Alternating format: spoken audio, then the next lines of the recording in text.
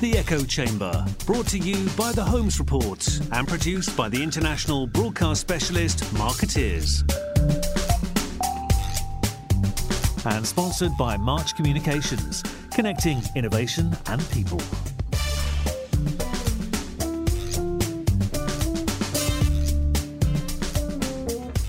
Welcome to the Echo Chamber. This is Arun Sudhaman from The Holmes Report, and we're joined today on the line from Dubai by Alex Malouf from Procter & Gamble and IABC and MEPRA and possibly more organisations. I don't know if I'm missing any, but Alex, welcome to the show.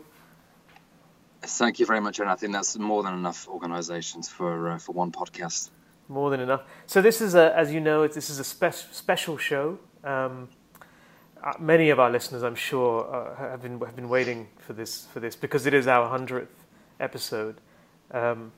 Although I should actually point out, it's technically not really our 100th episode. It's our 100th since we started keeping count. But there were, I think, a few shows we did before, and then when we transitioned from one platform to another, they slipped through the cracks. So, you know, technically, in the best traditions of revisionist history, which I think is I think you're quite familiar with in your region.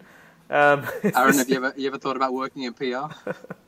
This is our 100th show, so we'll talk a little bit perhaps about some of the themes that have emerged over the last 4 to 5 years on this show, and quite glad to have you here to do that with us, Alex. Before we start, how are you seeing the industry's progress and growth from your vantage point? Because there's so much talk at the moment about broken models and broken reputations and so forth. Well, it's been, I think, an interesting year for pretty much everybody globally when it comes to the issue of ethics and reputation. I think there's probably a lot of people who are tired of hearing the word ethics, but I do see 2018 as being, again, I'd rather say reputation than ethics, because I think reputation is wider, it's more encompassing, and I think it also highlights not only what we need to do internally in terms of, you know, cleaning up how we act, but also as well how we're perceived by others. I think that's still a challenge that we all face in terms of the industry. And then there's another thread, which is obviously the change over the past couple of years. So the move or the rise of digital, which, you know, is all encompassing. But I think the big lessons from this year and also last year has been, you know, the use of or the misuse of social media by different parties, especially when it comes to politics, and what possibly that may mean for next year, especially. And I think everybody should see this coming in with the impact of greater regulation on social media. Yeah, it's a really interesting point, and we'll probably talk about that a little bit. But you started off talking about ethics. I mean, that's as good a place to start as any. When I look back over the 100 or the 99 episodes before this, ethics has been an issue that has come up time and time again, obviously given added impetus this year because of the Bell Pottinger scandal, which of course shone a spotlight, I think, on PR industry ethics, and not necessarily a favourable one. Since then, of course, we've had various initiatives. We had the Helsinki Declaration, and then we had Richard Edelman, of course, calling for a kind of PR compact. You actually, on our website, just to plug our website, of course, you wrote a column in the wake of Richard Edelman's comments where you argued that any PR ethical watchdog cannot be in the US. What was your view there? Well, I think you've got to look at ethics from the point of view of culture. Ethics isn't uniform across the globe. You know, you live in Hong Kong, which is part of China, and you know, things are done differently in every single region. I think we've got to take a more nuanced approach especially in light of how emerging markets, and again it's a little bit of a cliche, emerging markets, but how PR is doing in places like Africa and the Middle East and Asia. I'd love to see what the breakdown is between the West, the US and Western Europe, and then revenues from other parts of the world. But a lot of people over here are a little bit tired of continually hearing, this is how it's done over there, and being almost feeling as if they're being lectured to. So we've got to take a global approach. We can't simply say, look, the US is going to lead on this, because again, if you've noticed, Paul's noticed, we're not doing too great in terms of ethics when it comes to the West as well. Yeah, I agree. I mean, the one thing I would say, I think, is, you wouldn't, particularly, you work for a big multinational, and you wouldn't take the view that different ethical standards are allowed in different countries. I would assume. Would you? I wouldn't, but I do think that, again, if you're looking at, let's take Bell Pottinger as an example. What was done was obviously unethical, but how did this come to light? It came to light through the media, through a hack, through the media, then picking up in South Africa. It actually wasn't picked up initially by the industry. No, it was picked up by civil society. Yeah. And they led on this, and then it then followed on. The PRCA stepped in after a complaint was made, and then we saw how the process rolled out. And I'd ask you, being, not of the industry but following the industry, how did you see that playing out? How could we do a better job in terms of policing ethics? That's a really tough one. So I can speak for my own experience with this story. When it first came to light, I must confess, I didn't take it that seriously, because I thought it's Bell Pottinger. They've had these issues in various countries. They're Bell Pottinger. It'll blow over. Yeah. They've handled worse. That's exactly what I thought. And it's only when I went to South Africa earlier this year, and I saw, I'd seen the media reports before that, and I had actually thought, wow, this is some pretty good reporting going on here, all from South Africa, by the way. Really important, I think, to make that point. This was all the efforts of some really good journalists, I think, within that country. But when I went there, I realized that people on the street were talking about it, which is unique, let's say, uncommon at least. And it was at that point I kind of realized that this story was going to go on for quite a while, and so that was when we started covering it. Now, so that's from our perspective, and we would never claim to be an ethical watchdog, but we're certainly a vehicle by which you could perhaps shine a light on some of these things. I'm not entirely sure what the industry could have done at any point earlier, because trade associations, by dint of the way they're sort of set up, they kind of need a complaint made to them, right? You almost have to hope that behavior is better based on training and standards and everything that goes in, so that this outcome never happens in the first place, right? And I think this is where Richard Edelman's points were well made, in that there needs to be a body or bodies who support the training of the industry in terms of ethics. I think that was a very smart call, and I'm sure there will be progress made on that next year with a number of the different associations, be it the Global Alliance, be it IABC, be it PRCA, but hopefully a campaign of all of the associations coming together. So I think that was a very smart call. I think in terms of the policing, this is again where it gets difficult, because if you look at my region, yours is not too dissimilar. We don't have the type of media that you have in South Africa in terms of bringing these issues to light, and that's where it becomes a real challenge. And obviously, if we cannot see when wrongdoing is being done, as an association or as associations, then what do you do to rectify? You can't do anything. Yeah, right. You just have to hope that it's not being done. You have to hope that there's enough education and all the rest of it, as you've just said. And there are standards and people are adhering to them. Yeah. So we have to hope and pray, but is that enough? No. I really don't know. I don't think so. No, it isn't enough, and it's a good point because it reminds us of the value of the information, of accurate, credible information of an open media and the role they play. So anyway, I don't want to dwell too long on ethics because I think we have discussed that ad nauseum, let's say, in recent weeks. One thing I did want to talk to you about, though, is your view on this whole kind of integration of communications and marketing.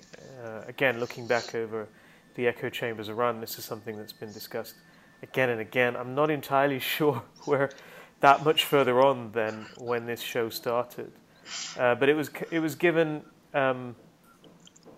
perhaps a bit more of the spotlight last week. I was at a conference here in Hong Kong, the Asia Pacific Communication Summit. So it was all in-house comms people, so all of your brethren, Alex, from various companies. Thank you. My brotherhood, yeah. Yes, exactly, and sisterhood.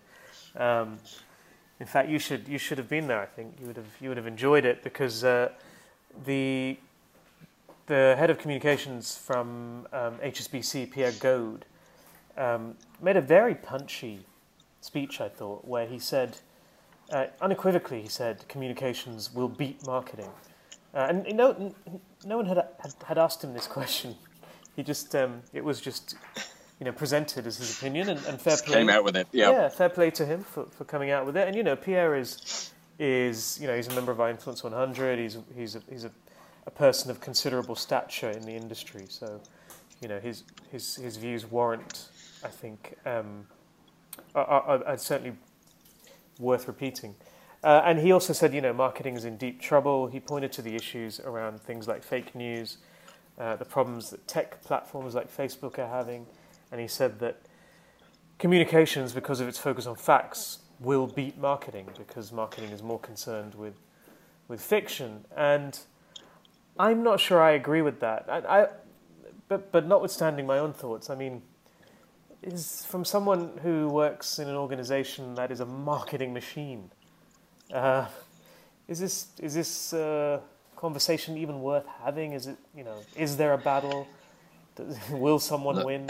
And what will they win?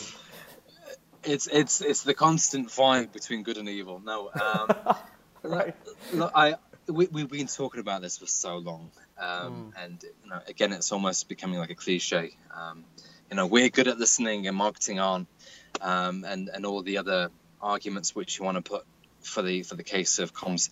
I think that the truth is, marketers, head of marketing, or chief marketing officers are more likely to be on a board. They're more likely to be able to be listened to by the CEO, and they're also as well more likely to be able to show the return on investment. Not always, but more likely. Well, you're just slaying sacred cows here. Just well, I don't want to. This is brutal. Hopefully the brotherhood and sisterhood will forgive me. I don't know, man. I think your pass is going to be revoked. I've been cast out, beyond the pale. But I think we've got to put our own internal house in order. For example, the issue of ethics, the issue of reputation. I still have family members. Okay, they are in-laws, to be granted, who don't even know what I do. And until we're actually able to clearly say what we do, they're not marketers, are they? Well, they're actually government officials. So, okay. Right. Yeah, I'm not going to delve more into that one. But until we're actually able to say what we do and what the value is, and actually how we can measure it, we will always be up against the bigger marketing brother and sister. Who have more money, who have more influence, and again, who are able to point to facts and figures and say, look, we make a bigger difference on the bottom line. You may see exceptions. For example, there's a crisis. People always turn to us and say, fix it. But I think we've got to be realistic and say there is still much work to be done. But for me, again, let's fix our own internal issues first before we go out and start fighting the marketing people. I like the theory behind Pierre's comments, and I have actually heard variations of that argument, specifically that these concerns about the credibility of information and so on will help the communications function. I worry about positioning this as a battle. I'm not sure, if you're at a big company, that the CEO necessarily wants to see it that way. But even beyond that, I mean, the research we've done, all of my experience covering this industry, and I think my colleague Paul Holmes would say the same with his experience as well, is we've seen marketing take the lead really, and particularly when functions are integrated, they're typically led by marketing people because they have bigger budgets and they tend to be listened to more. They may not be better than the comms people, but there are no prizes for being better, right, within a company. Well, I'd even ask you this question: how many communicators have you seen moving on to head up a combined function? I can actually give you an exact number in answer to that question. Okay. Which is, I know, it's kind of weird, isn't it? And be clear, you didn't tell me you were going to ask me this. So I can't tell you, obviously I don't have a definitive number, but from our Influence 100, which is our list of the top 100 communications people in the world. So last year, I think I added up the number of comms people that lead converged functions. I called them unicorns, or we called them unicorns, because they were so rare. There were, I think, hang on, I'm just looking now. There were 8. 1, 2, 3, 4, 5, 6, 7, 8, 9. Sorry, no, 10. There were 10. Of those 10, though, I think 2 have resigned, Beth Comstock and John Iwata. And at least 1 has moved on to another role. So let's say 7 or 8 from the Influence 100. So it's not many. And I think we all know there are many more on the marketing side, right? But it's interesting as well because, both Ben and John are B2B. Beth and John, yeah, sure. So it's a much easier, essentially, step to take. Mm-hmm. Whereas B2C, how many comms leads would move into a head of marketing on a B2C side? Very few of them. Yeah, on this list, none of them are B2C. They are all either B2B or professional services, like Accenture, or non-profit. Okay, so there's one consumer company. It's Aston Martin. I'm not sure I'd call that your average consumer company, though. Yeah, maybe over in Dubai. You go and pick up one with your milk and bread, but otherwise, yeah, it's a hard sell. I think Aston Martin might as well be B2B, realistically. So, yeah, you're right. I mean, we have seen. I think the evidence is clear on this one that marketing is in pole position, and if marketing leaders are taking on board the concerns and the understanding that comes with that communications role, then good for them. Do you think they are, though, or are they just running a combined function? And even look, I work hand in hand with my marketing colleagues, and they see the value that I bring. I see the value that they bring to the table, and we both do our jobs with our own specialist hats on. We understand what we do. We understand each other.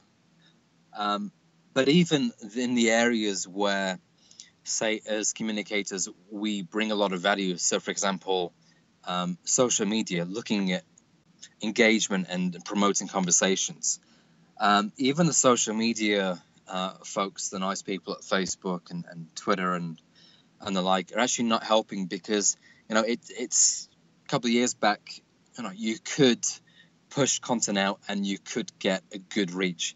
Today, everything is paid, and that's the challenge that we have as communicators. I think we need to understand, and again, I'm sure other people have said it before, that the industry is changing, so we have to change with it. We have to look at new skills.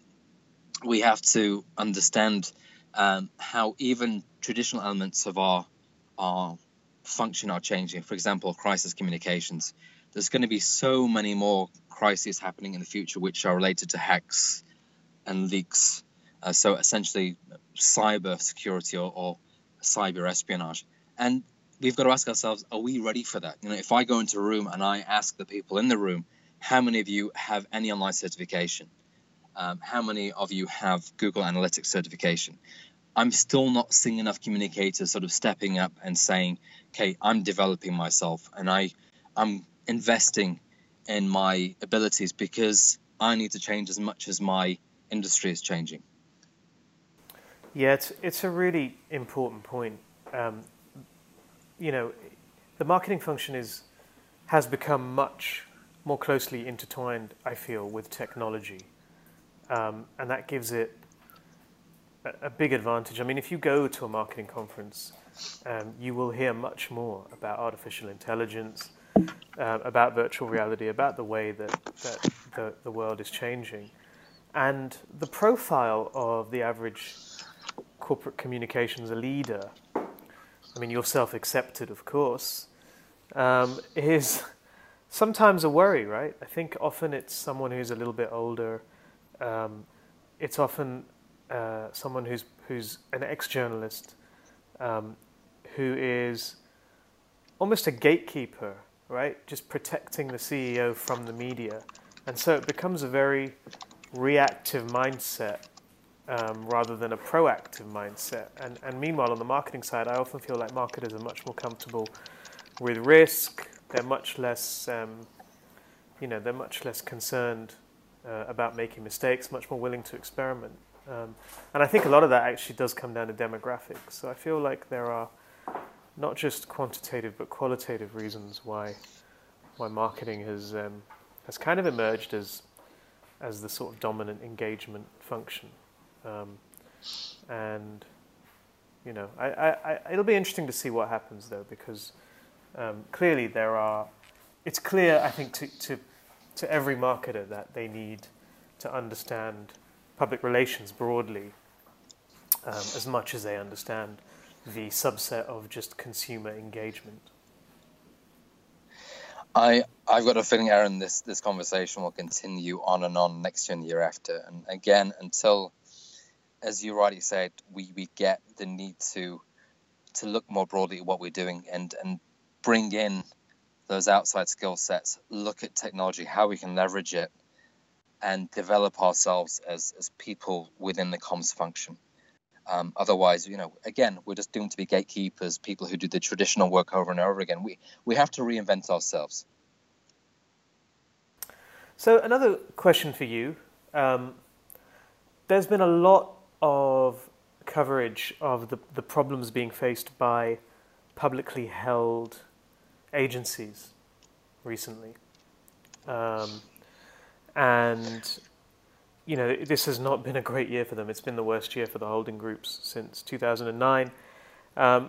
Some of it is cyclical, but it does seem like some of it is actually structural. And we're in a position now where it's difficult to always see the value of these groups that own hundreds of agencies and have to make a certain margin every month to keep shareholders happy.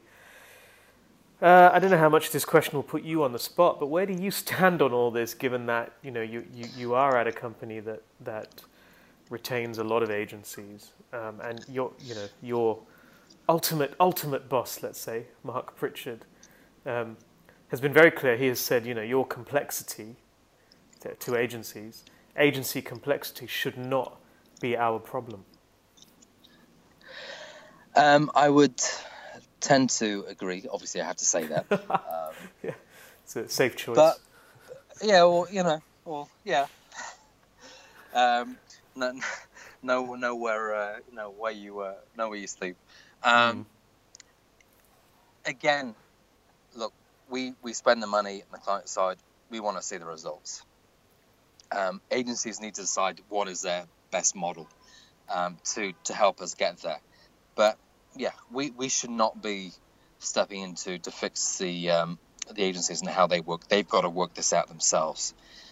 And you've got a point. It has been a very, very tough year for the holding companies. But having said that, compared to other industries, I still think we're in a pretty decent place in terms of at least for many of the areas growth margins. And also as well, I think having a tough year will help people focus their minds on what they need to do better. And also as well, as we were saying before, look at doing more in terms of innovation, using technology better. I think we're still, we still could do so much more in terms of leveraging technology, in terms of getting results, in terms of boosting the ROI, and in terms of doing things differently. And again, look, if you show the ROI, and if it's a good ROI, people are not going to have an issue in terms of spending money.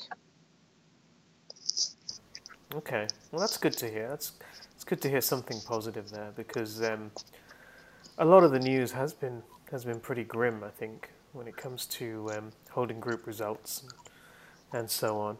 But Aaron, I'd ask you on the same side. How do you see the holding companies moving on in terms of their own position?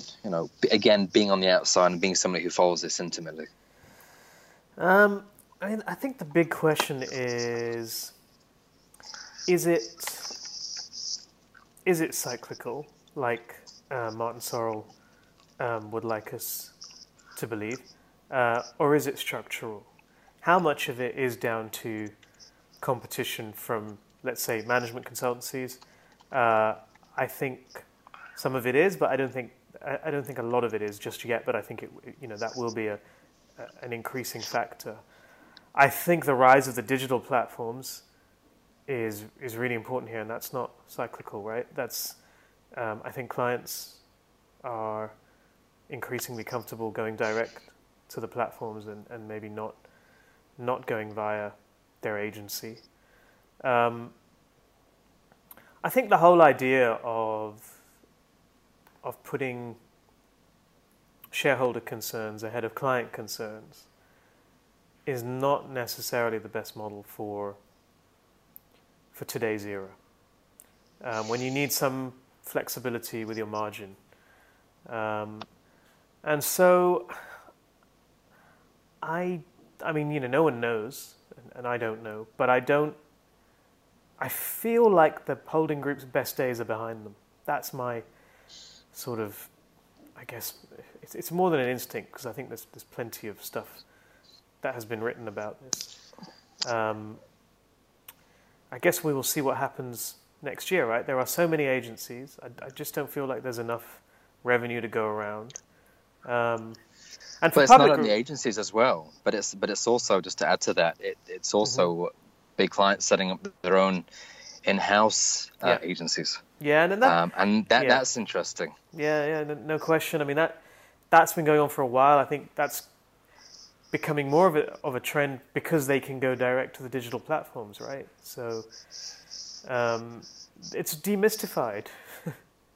It doesn't mean that it's more effective. I should make that point, because I think there's a lot of stuff that's being done on Facebook, which maybe is not the best use of budgets. But yeah, I think it's demystified a lot of what agencies were charging for. Interestingly, I think for public relations, it's both an opportunity and a threat, because I think for public relations as an industry, there's still a massive opportunity, because the values of sort of channel neutrality and earned media and being agile are surely more important now than they have been at any time. However, what is also clear is that the PR agencies at the big holding groups are underperforming even by holding group standards. So that's kind of a singular concern, I guess, that no matter how you look at it, public relations agencies just don't seem to do well at publicly held companies, with a couple of honourable exceptions. It's interesting to bring that up, because I think one conversation which has been taking place for a number of years on the marketing side should have moved over already to the PR side, and that's, again, the issue of taking risks. I don't think we are good enough at being risk takers, either on the client side or the agency side. And we have a lot more latitude to take risks, because if you look at what PR does versus marketing, are often much cheaper, and also as well, we can take a much more targeted approach towards a risk, and also technology usage. But again, I think that's the big opportunity for us. Look at being okay, risk aware, but stepping up and being braver in terms of what we do and how we do it, because everything otherwise is just simply plain vanilla to a consumer or to a stakeholder. And also as well, as we've been discussing it, is how can we better integrate technology? So, do we need to become technologists? You look at what IBM and Accenture and others are doing in terms of moving, and also McKinsey moving into the marketing and comm space. We need to get much better in terms of understanding what technology can do for us, not be afraid of using it, and also as well be more aware of what the costs are. Because I think, if you go to anybody, say, how much does an app cost, how many people, especially on the client side, could actually tell you that? I'm guessing very few, without somebody calling up an agency or 5 agencies or 10 different technology providers. We just don't know. They need an app for that, just to tell them how much an app costs. There's an opportunity for the Holmes Report. Yeah, maybe. I mean, risk is the ability to invest ahead of the curve, right? I think is what we're talking about. And it's something that, by and large, we see much more often on the independent side of the agency game, because they don't have to make such a strong case to justify their investment, right? They don't have to deliver a certain margin every month. So where we see that kind of entrepreneurialism is on the independent side. Now, the issue is that most independent agencies are not especially big. So True. There's a question of scale then, right? So whilst they might be able to make those investments, are they really going to make that much of a ripple when you're talking about the global industry? So you kind of end up with this sort of a standoff. But yeah, it's a really interesting time, I think, for the agency model. And I don't get the impression next year is going to be much easier. Do you? Looking at the global economic outlook, looking at politics as well, I if anybody has a crystal ball and can tell you how well the world is going to be doing, that person should be paid a lot of money, because I don't think anybody can give you an accurate forecast in terms of where things are going. India seems to be doing well, US is doing well, but things could change in an instant. Again, especially with the political choices which are being made. So I think it is going to be a tough year, at least in terms of uncertainty as to what could be happening and what will be happening. And, I see it in my region very clearly. There's a lot of uncertainty at the moment. And I also see it in other regions as well. Your region, so, MENA, Middle East, North Africa, quite bullish on Trump, no? Well, certain parts are and certain parts aren't. It's... Again, he's a bit like Marmite. You either love him or you hate him. But again, I haven't seen it. That the region is going through a lot of change, and stability will help in terms of people making the decisions as to what they want to do. I think there's going to be a lot of uncertainty in terms of where budgets are going, when they're being spent, how they're being spent, and we will see that play through. I think all of 2018.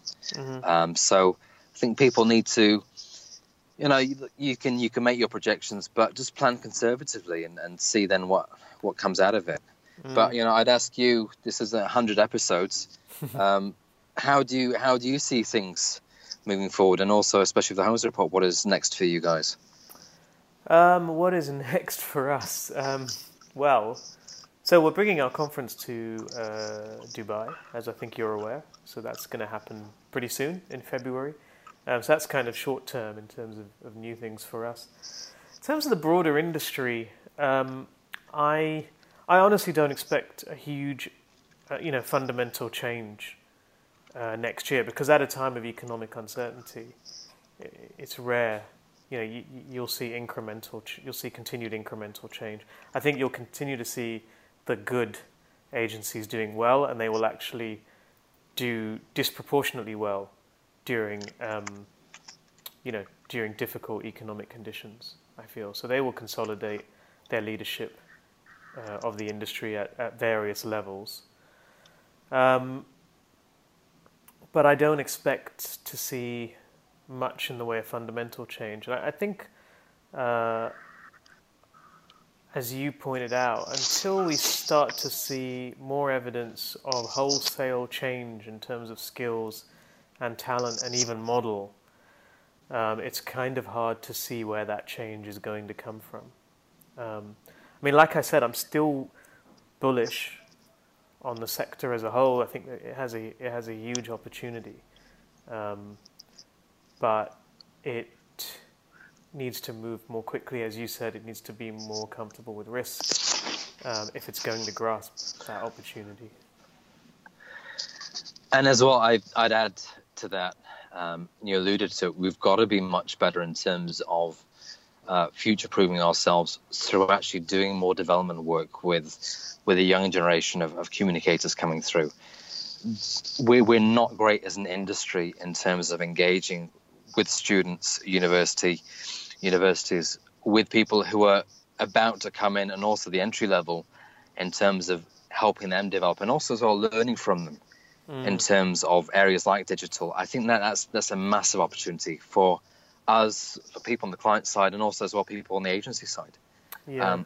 We've got to do better with our talent pool. Yeah, I mean, from your perspective, do you find that the way you spend on public relations is changing compared to, say, 5 years ago? It's not changing a great deal. Okay. Still, it's very much agency based. It may be changing in terms of how we deal directly with the social media channels and the social media companies. But it's still very much that agency focus that we have in place. And the types of services you're buying from agencies are largely the same?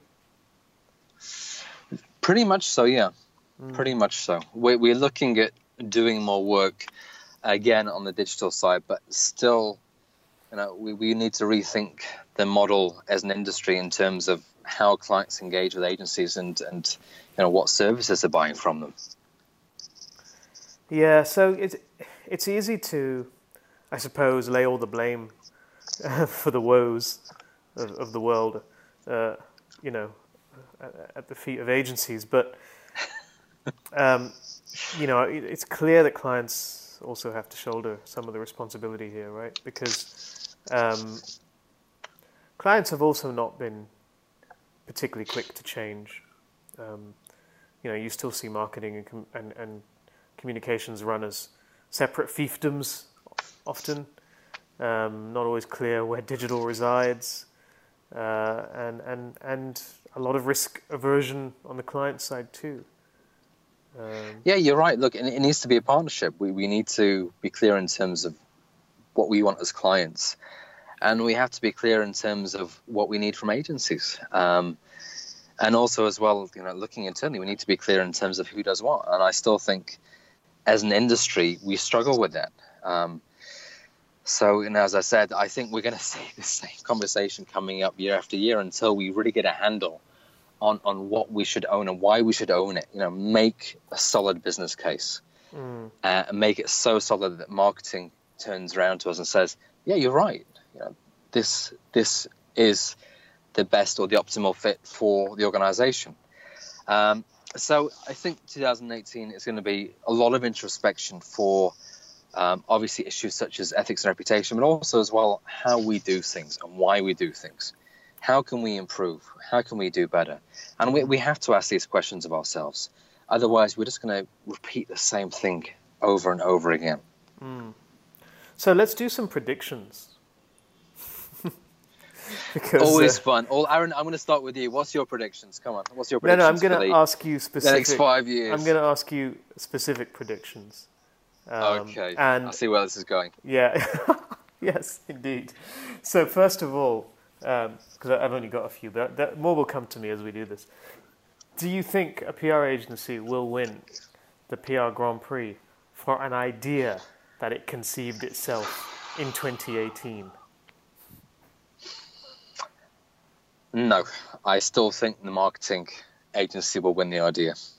Okie doke. Well, there you have it. I'm not going to answer that one. I don't want any of these. Okay. I don't want anyone to hold these The PR against heads, me. bearing down, all the eyes looking towards you. Yeah. Well, look, Wagging the weight of evidence is clear, right? So we know what has happened. We hope it will change. Okay. Will a PR agency be expelled from the PRCA in 2018? That's a tough one. I don't think we're going to see any expulsions. I think we're going to have a lot of frank conversations, but I'm hoping we will stop there and learn our lessons. That's my hope. Okay. I suppose it comes down to whether perhaps we feel they've got a taste for it now. But, we'll see. We'll see. Yeah. Will Edelman crack $1 billion in 2018? I'm not sure how closely you watch all this stuff, but they're getting there. I would love to see Edelman or any agency crack that number. I think it will be a testament to what a PR agency, or as they call themselves, a marketing communications agency, can do. So I would love to see somebody who does what I do, crack that number. That would be fantastic. We'll get the champagne bottles out. Okay, well, there's 3 solid predictions from you. I actually don't think Edelman will crack $1 billion next year. So they won't I don't think they'll pass the $1 billion mark next year because, overall industry growth has slowed. There was a time when they were like the Chinese economy. And much like the Chinese economy, they have also slowed as they've got bigger. And, you can't really hold it against them too much. But I think on their current growth rate, you expect that growth rate to increase this year and perhaps next year, but I think it will still take a couple of years. But yeah, you're right. It'll be a monumental achievement when it happens. Any questions from your side on predictions? Perhaps. Let me ask you some predictions. Go on then. Will we do a better job in 2018 of, I think, winning consumer trust? No. But I don't think it's down. Why? I think the industry will do a better job. Yes, because I think it has been doing a better job year on year. I think it gets better.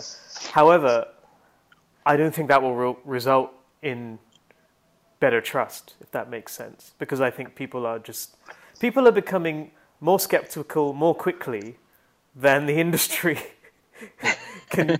Yeah, we can't keep up. Exactly, right. So this is, I think, the issue. And, I do think the industry does do better at it. I don't know. What's your view? Look, you've hit the nail on the head. I think, people out there are much more skeptical, which is unsurprising, given what's been happening over the past 2 years in terms of politics and in terms of business and everything else in between. I think, again, it's going to drive us what has happened to hopefully be more engaging and more transparent, and that would be a start. I also think as well, we need to sort of get back to basics in terms of how we engage. I think we need to realize that we can't do every single thing online. We've got to start re-engaging face-to-face or do more engagement face-to-face. We've got to understand that even there is a distrust of certain things online or certain digital assets because, again, of the legacy of the past 2 years.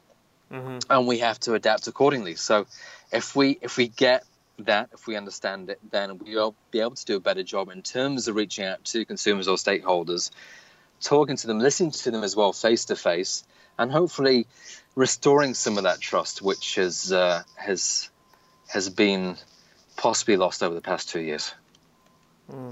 Well said. Do you have another question? I have a couple more, at least. Will we do a better job of conveying brand purpose next year? Oh, what a question.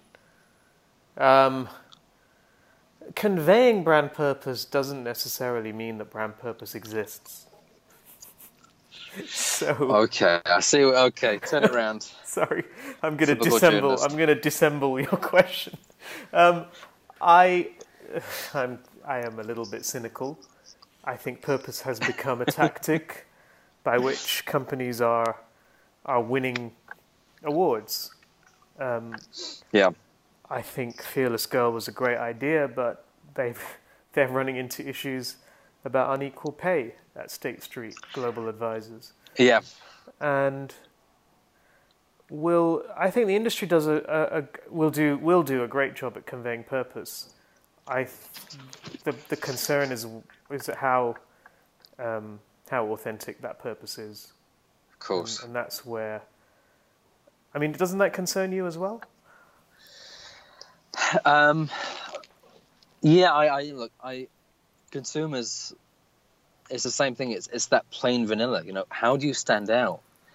But it's got to be. It has to be authentic. It has to be meant. You can't just simply use it as a gimmick. And I think, we need to understand that you can't just simply put out a brand campaign or brand-driven campaign which is built on values if you're not sincere about the values which you're espousing. So, yeah, we've got to do a much better job in this regard as well as an industry, especially with what is going on in politics. Yeah, you're right. Okay, so a couple more, unless you've got one. No, go on. All okay, yours. Will a management consultancy acquire a holding group next year?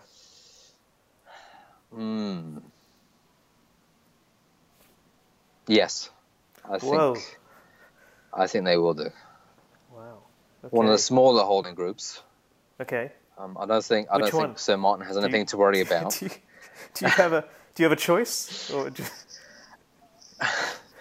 I can't actually think of one off the top of my head, but it's very diplomatic. I think it's going to be one of the smaller holding groups. I think that's a very real possibility, and it would make a lot of sense for one of the consulting firms to do that. Do you think so?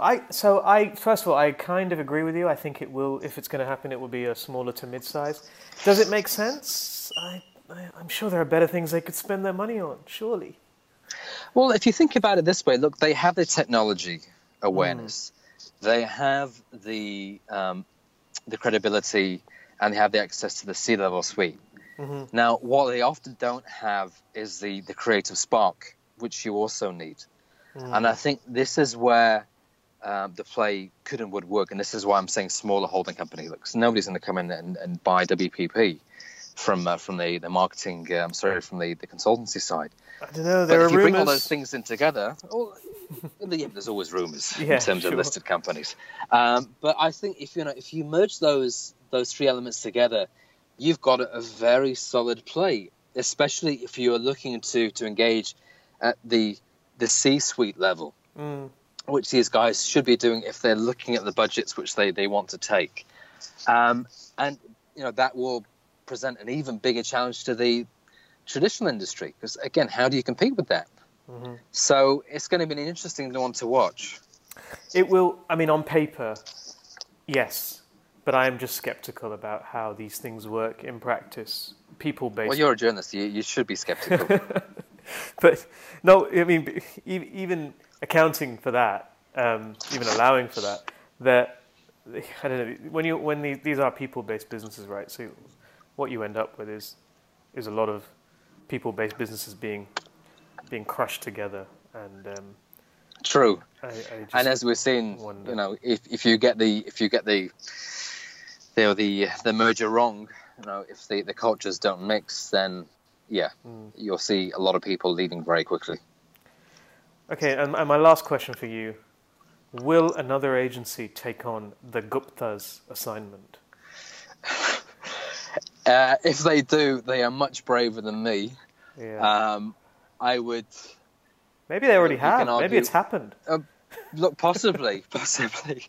Obviously, just been very reticent in terms of announcing it, whichever brave agency has taken it on. I wonder why. I mean, I wonder why as well. Look, I think, the argument everybody has the right to a voice. You can say that, and many people have. They don't. But there are some brands which really are toxic, and even the banks are not taking on Gupta money.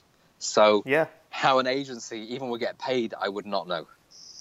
Yeah, it's kind of comes down to my long-standing kind of view of which agency, and this is okay. So this could be my final. This promise. This is my final Go question. for it. If anyone's actually still listening at this point, will an agency start working for the North Korean government next year? I mean, there are many that can't. Let's be clear here, because of sanctions and so on. But there are many that can. So, I tell you what, if there is, Aaron, I'm sure you will get the scoop, and I'm sure it will be very widely read, not only in Washington but across the globe. God, when it comes to the industry. Yeah, the pressure's on now. That would be quite a story. There is bravery, and then there is insanity. So I wouldn't push the bravery element that far. Cool. Right, I have to run. I think you have to run. This has been a huge amount of fun. I hope our listeners enjoy our 100th episode as much as we did. Alex, thank you so much for your time. We will have you on again soon, I'm sure. It's always a pleasure talking to you, Aaron. Cool. And I'll see you. You're the most cynical journalist out there. Oh, I'm not. Apart surely from Paul, not. So it's. No, surely not. Well, you push it every now and then. It's been a lot of fun.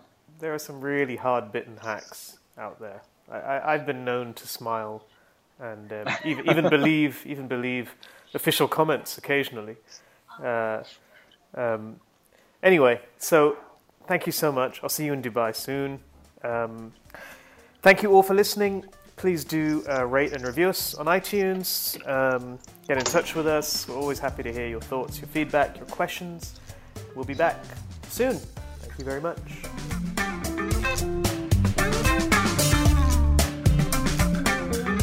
You've been listening to The Echo Chamber. Brought to you by The Holmes Report and produced by Marketeers. Sponsored by March Communications, connecting innovation and people.